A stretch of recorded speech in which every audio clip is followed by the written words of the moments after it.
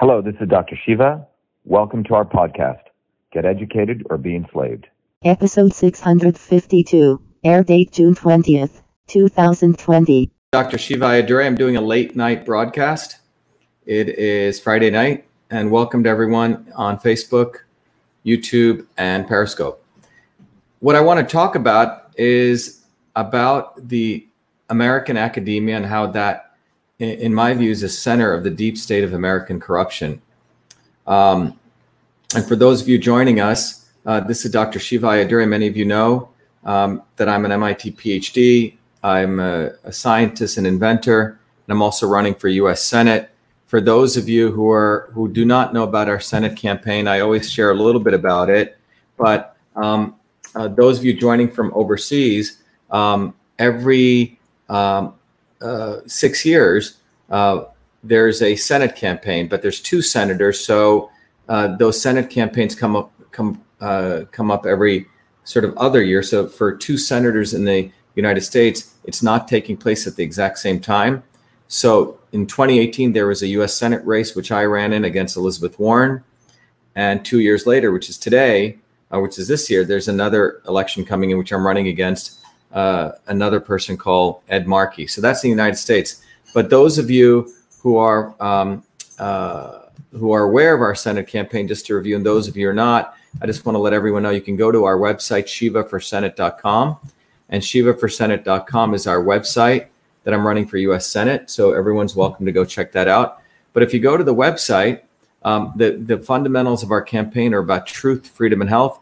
The fact that we take a systems approach, that we need to fight for freedom, the right to free speech, the right to open discourse, the right to have conversations without intervention. Right now, 5 major organizations, Google, Facebook, Vodafone, AT&T, and Verizon, essentially control all the flow of content. So we believe we need a Digital Rights Act, the Digital Rights Act, which is written up on my website, to regain freedom. But freedom is important because it's the essence of practicing the scientific method, not scientific consensus, where everyone sort of agrees to stuff that may not be true.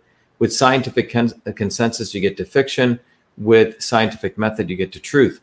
And truth is important because from truth, we can look at the real problem and the real solution and really get to the health of our bodies, what's right for us, the health of our communities, the health of our infrastructure. And that strong health allows us to fight for freedom. So that's the essence of our campaign.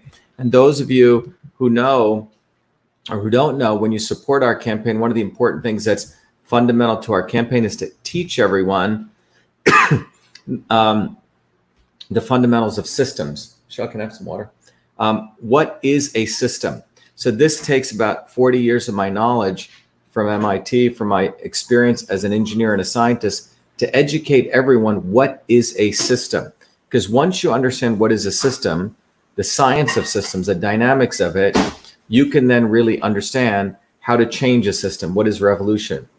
Those principles are invariant. They apply to your car, your computer, they apply to your body.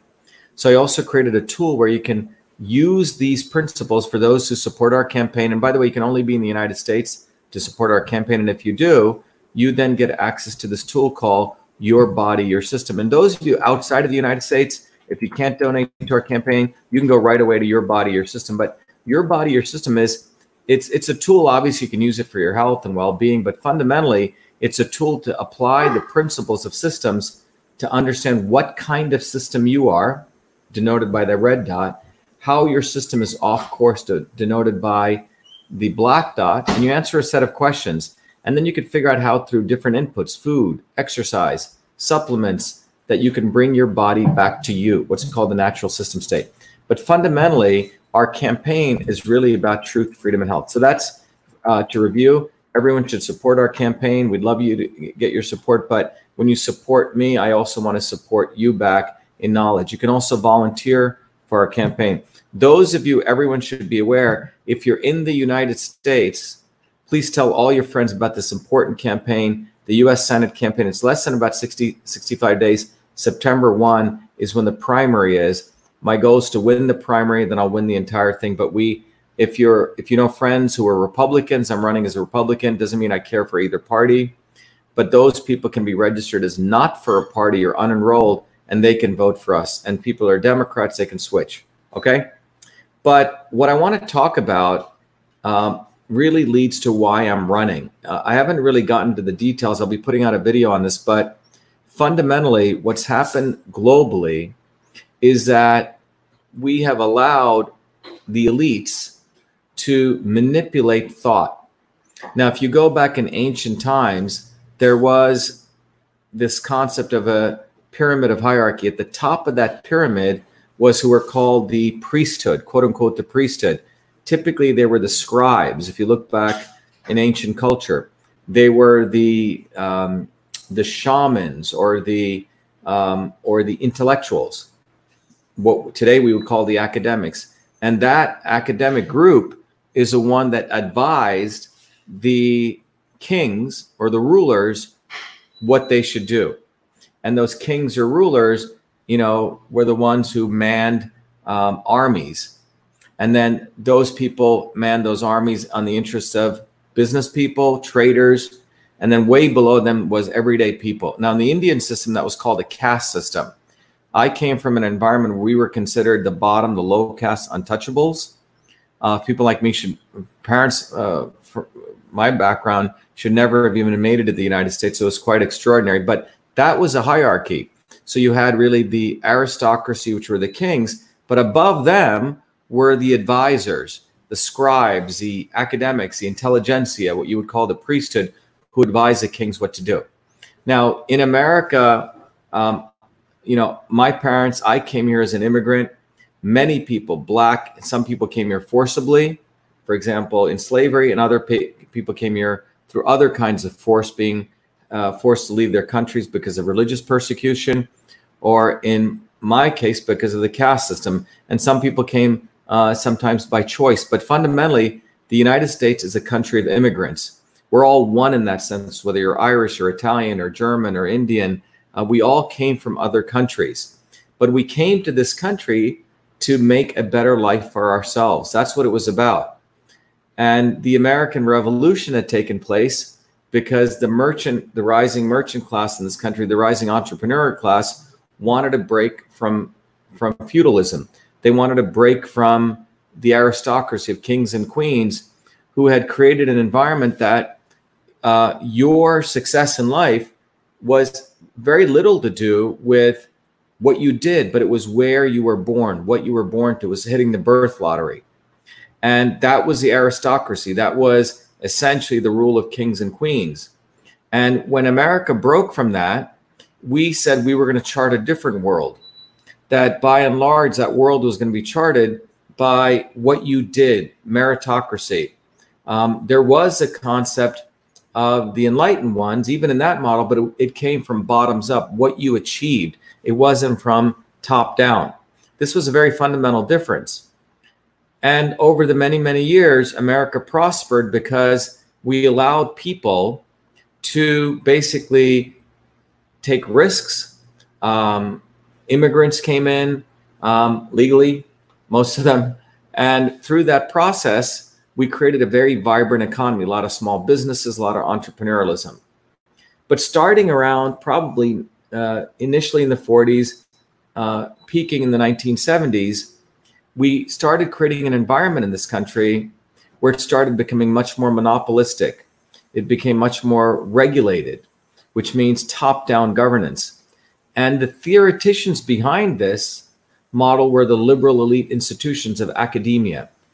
And these academic institutions were nonprofits, 501c3s, nonprofit institutions, which means they didn't pay tax like you and I do. I must pay so many taxes. I pay personal income tax. I pay property tax. I pay excise tax. I pay payroll tax. I pay all sorts of taxes as an entrepreneur. And then I have to pay sometimes double taxation if I run a C corporation. So I pay lots and lots of taxes. Businesses do, you do, I do. But these nonprofits, these universities, do not pay any tax. So for example, Harvard University, only recently, out of outrage, did they start paying about a 1.2% tax, which they should be paying a lot more. These universities and nonprofits. By the way, in the United States, over the last 20 years, we've seen the university amount of assets that they have grow by nearly 250%. $1.7 trillion. $1.7 trillion is in these nonprofits in the United States. Non-tax, this includes Harvard, MIT, the Clinton Global Initiative, Gates Foundation, on and on and on and on. Lots of nonprofits who are created by very wealthy people, and they basically are a way to evade taxes. You and I pay taxes. Harvard doesn't. Only recently did they pay a little tax, about 1.3-4%. But still, it's nowhere near what they do. These universities are basically hedge funds. They get money from you and I, our taxes go to pay them through nearly 750 million is what Harvard gets, okay, in terms of federal grants. They get financial aid, all right? They get to buy property. They own millions of square feet of real estate just in the town of Alston. No property tax they pay, zero. You and I have to pay property tax. And these institutions are where people go to, young people. They get given an elitist model of who they are, and these universities pay zero taxes. The professors like Elizabeth Warren, who lied to get in there, saying she was an Indian, they get the best health care. I run a business. It's very hard for me to even pay for healthcare. So a lot of businesses move to contractor mode because it's too difficult to even sustain your businesses anymore. But universities pay no taxes. They basically are investment funds. They take a lot of money from us. They invest it on Wall Street. They make more money. They pay their people. That's what's going on in this country. Academia, on top of it, has become a place of false narratives. They're really the fake news behind fake news. Because of the amount of money that flows through them, I'll talk more about this. I'm going to start doing a series on this. They basically will write science, create science that matches the narratives to meet the funding sources that they're getting from. This is what's going on in the United States. And lawyers are the ones who create the rules, the laws. So these nonprofits from Clinton Global Initiative, Gates Foundation can maneuver, they can get away. And these nonprofits, including Harvard University, et cetera, they're basically governments unto their own. They get all this nonprofit money. They can make decisions without legislative authority, without law, and they basically are designing policy for the world. So if you look at, as I shared before, if you look at the Zuckerberg Foundation, billions of dollars, the Gates Foundation, the Clinton Global Initiative, these foundations are essentially running their own governments. As a foundation, they only have to give 5% of their assets for some do-good stuff. The rest of it's theirs. And when they move money into their foundations, they don't pay any taxes. And they get the benefit of acting as though they're doing good for us. And then they get to use that money through their foundation to guide public policy. So that's what I wanted to talk to you about. We have created a world right now that these nonprofits, these universities have become the new aristocracy. The same aristocracy that you and I, if you're Irish, if you're German, if you're Italian, if you're Yugoslavian, if you're Indian, if you're Black, we came to this country, forcibly or otherwise, to leave other countries, to either work here, etc. And as a part of that, we were hopeful that we would get access to the American dream, which means coming bottoms up. But what has happened in this country is that particularly these large nonprofits and these academics have now become a new aristocracy. That's what's happened. They cheat, they lie, they don't pay taxes. You and I do. We pay property taxes. And that is a new aristocracy. And they're all backed by very clever lawyers who support essentially white-collar criminals in the way they do this. So I believe that we're basically back to probably 1776. At that time, it was taxation without representation.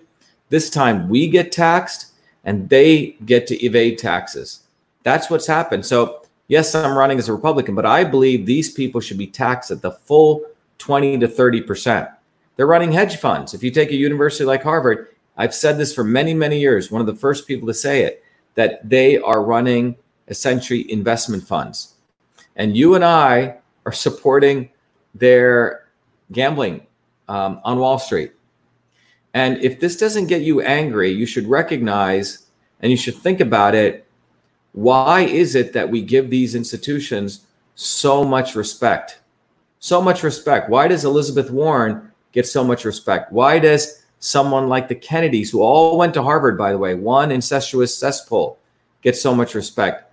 And you go down the list, Romney, Mr. Baker, Weld, I mean, the biggest global elites, John Roberts, all went through the hallowed halls of Harvard. Many of them are faculty there, but they are the modern elites. By the way, lawyers, their title is Esquire. It's a title of nobility, one level above gentleman, one level below knight. And academics are basically like the priesthood. They basically create science, manufacture it, which is then taken by media and utilized. So I'll be having more conversations about this, but one of the central parts of our campaign for Shiva for Senate is going to really bring out the fact that we today live in a caste system in this country, and we have to take back our country. They have one rule for themselves and another rule for us. And those of you from outside of this, the United States, will probably see the same feature in your countries. We have created the same old caste model. That's what we've created. One rule for them, one rule for us. And what it's really coming down to is truth, freedom, and health versus the powers of power, profit, and control. It's the lawyers who basically, the elite, believe only lawyers should be politicians, not people like you and I, not people who work for a living. Why? Because the lawyers are the ones who make the laws to create their tax havens. They create their laws while they can murder and rape people and get away with it, not you or I. And all of this is brought to you by the deep state of academia. They're like the modern day priesthood who can do no wrong. They have a direct connection to whatever, quote unquote, God or Satan, whatever. But that's what we have in this country and in many countries. The academic elite are the last vestiges of feudalism that should have gone away. And it's time we take them away. And that's what our campaign, Shiva for Senate's about. It's about everyday people reclaiming their rights, reclaiming the fact that all of us in this country came from many different countries. We're all immigrants. We're all the same. They try to use racism to divide us, particularly the liberal elite. They pit back blacks against whites while they live in their gated communities. They have their lawyers to protect them. They have their lawyers to write their laws. And we really need to start looking at this. It's the aristocracy. It's the parasites versus working people versus people who produce. And all of this is engineered by places like Harvard University who pay a minuscule in taxes. Minuscule. They have their own rules. And I want people to start thinking about this, because if you're thinking about voting for any lawyers, the lawyers are part of the aristocracy. They're the ones who create all the laws. They create tax havens. They create the foundation documents. It's quite an incestuous world. And it's about time that you had someone like me, someone like you, starting to actually participate in the political process. Let me take some questions if people have any. Any questions? There's a worldwide movement for peace, freedom going on, definitely. Tax big business more, not charities and universities. Well, let's talk about that. Someone just wrote this. Let's go look at this. We should have a conversation about this. Tax big businesses more. Look, what you don't understand is that these universities are big businesses. That's what they are. They get your tax dollars. Just look at what a university like Harvard gets. They get financial aid. Okay, you and I can't get financial aid. It's very difficult. They get $750 million in research grants from your and I money. Then they get donations all tax-free. They get to buy property tax-free. They are businesses. They are not charities. They are big businesses. And on top of that, they take all that money, then they invest it in Wall Street. Well, Harvard, for example, paid nearly $55 million to their 5 or 6 hedge fund managers a few years ago. And on top of that, they have an attitude like they are the ones who know everything. They're the ones, for example, Harvard is running something to shut down homeschooling. They're the ones who design public health policy, vaccine mandates. You go down the list, and they all work very closely together because the policies, the papers, the quote unquote science that they write determines public policy. So they shouldn't be charities. They're not charities. They're basically big businesses using and exploiting the tax laws. So I just want to make that very clear. What about praying for your tribe? Thank you. Yeah, so someone said, what do I think about MOOCs? Supposedly free, but big business. Yes. Mark asked, so MOOCs are basically these platforms that you can go, get a free education. edX is one of them. Turns out that these are essentially a gateway for creating a new business model, because the big universities know that if things go the way they're going, they're basically going to get disintermediated by essentially people starting to put courses online. So what they're doing is they're taking their brand and they're putting it into these online quote unquote free platforms, but they're really not free, because what they do is they hook you in, and then they're basically big business because they then sell you many other things, but it's a way that they're trying to hold on to their brand equity. That's what they're actually trying to do. That's what's actually going on with these MOOCs. All right, good question though. What's the next question here? Let's look at this one.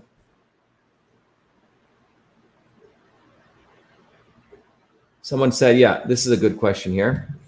Someone said, it is interesting you mentioned that these were traditionally the gatekeepers of knowledge in the priesthood. Maybe the open source movement and the citizen science movement. Yes. So PJ, you hit it right on the head. One of the things that is part of our campaign is we need to move to citizen science, which means there's a lot of smart people in this world. Look, I invented email long before I even heard of MIT.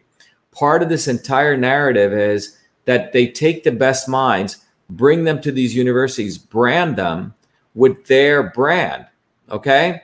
So as though they are the only ones who can create great students. They're the only ones who can innovate. When the truth is, innovation can occur anytime, any place, by anybody. And when we fund these universities, that data should be our data. That data should be data that is up online when we fund them, that we can use to do our own research. So as they're doing research, the data needs to go online for us to use citizen science. Someone wrote the industrial medical complex, the military industrial complex, the industrial university complex. No public servant should be allowed to operate a nonprofit foundation or institute for charity. Look, there's going to be a lot of stuff which we'll be sharing about the workings of the Clinton Foundation, how they've been involved, the Clinton Foundation, USAID, the Gates Foundation. Many of these foundations have been involved in orchestrating the coronavirus pandemic. I've been talking about this. First one to let everyone know this whole thing was a fear-mongering hoax. One of the biggest money-making features that the universities are involved. Many of these universities, which is to support the fake science with this fear-mongering, but they're going to be involved in contact tracing, multi-billion-dollar industry. Partners in Health essentially has gotten the monopoly on that. So these universities create narratives, bullshit narratives that HIV causes AIDS, CO2 is a pollutant. They're basically manufacturers of bullshit science, fake science. And using that fake science, then it's sort of spread out everywhere, and it becomes a fear basis. It becomes a basis for manipulating people. It becomes the basis for generating fear, which can be then used to generate a fake solution, fake problem, and a fake solution. And vast amounts of money are moved and laundered as a part of this process. The universities are the centerpiece of creating the lies and the fake science which power this. They are the aristocracy, and they are supported by the legal class of lawyers. That's what's going on. The universities are the fake science, which creates these narratives. Those narratives are used to generate fear. Those fears are used to push out a fake solution, fake problem, fake solution. And at the end of it, we are the ones who pay for that. More taxes on us, and they do not get taxed.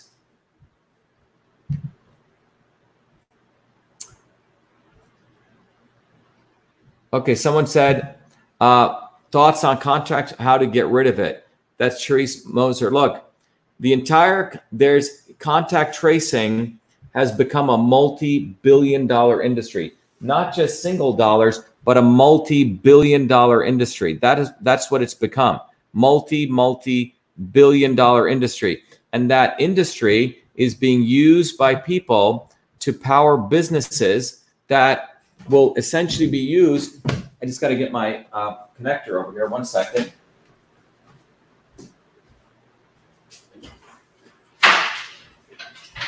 Those businesses are being used by a finite set of people to empower a huge industry of contact tracing. And that industry is going to be used for surveillance, but the industry itself is a multi-billion-dollar industry and could likely be $1 trillion industry. So in August of 2019, listen to this very carefully, in Rwanda was a meeting. Gates Foundation, a whole bunch of people met there, WHO, and they were saying, hey, we need to do contact tracing. August. Well, what happens? Then we get coronavirus. And guess what? The people who have given Partners in Health essentially the contract to do contact tracing, you can originate them back to August in Rwanda. And you can literally see the global fund, and I'll talk more about this tomorrow, that was set up to really move a lot of this money. And if you look at all the major donors in that global fund, were all the places where the coronavirus hit. Okay? So contact tracing is big, big money itself, separate from the vaccines and the viruses. And we'll talk more about that. What are your thoughts on Supreme Court? Yeah, it's power and lifetime appointments of justice. Look, John Roberts was appointed there by the Bushes, Romneys, Obamas, you go down the list. These people are the modern day aristocracy.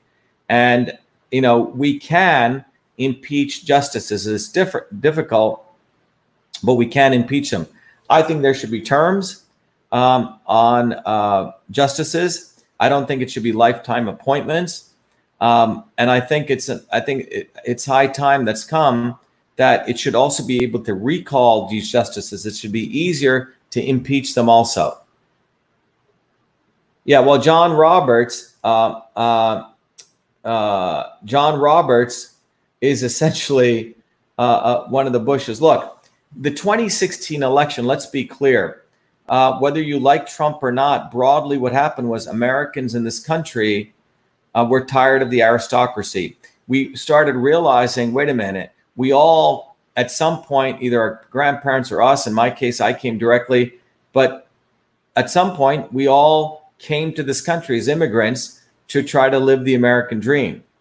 And what happened was a finite set of people, frankly, the people who run this country at the deep level, they're really not Americans. They're really redcoats. They really are still loyal to the crown. And that's why they still want to be aristocrats. So that's fundamentally what's happened in this country. There is an aristocracy, and that's what the real struggle is. And 2016 was really the first shot against the aristocracy. Yeah, Pizzagate. Look, I just met with some very interesting people for around 3 hours today. They were telling me you can go to places in Ukraine where you'll find the amount of abuse that's going on with women, children being sold, women being sold.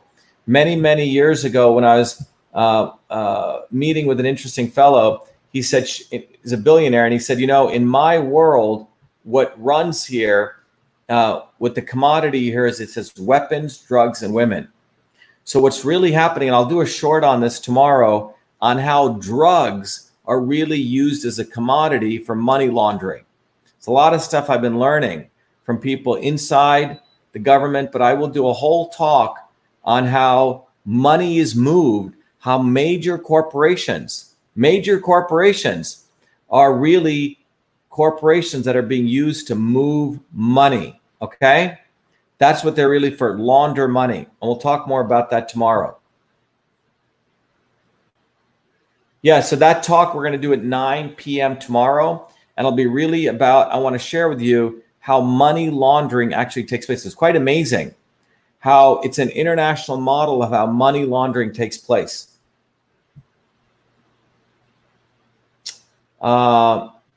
Let's see. What are your thoughts on education? Will our children ever have the opportunity for great education? Look, I want to close on this question by letting everyone know that in 1776, there was a revolution in this country.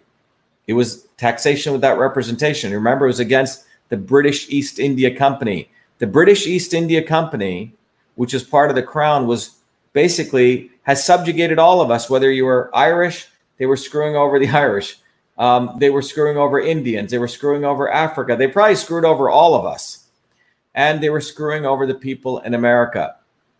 And one of the important things to recognize is that that entire process of subjugating people began by basically ensuring that our children also today don't get the right education they deserve. They don't get to really think. So these institutions of power are basically taking our children, and what they're doing is making them educated, vulnerable elites. They're teaching them not to really think. They're teaching them to get good grades, and they'll do anything to get those good grades, but never challenging their teachers, but never actually thinking.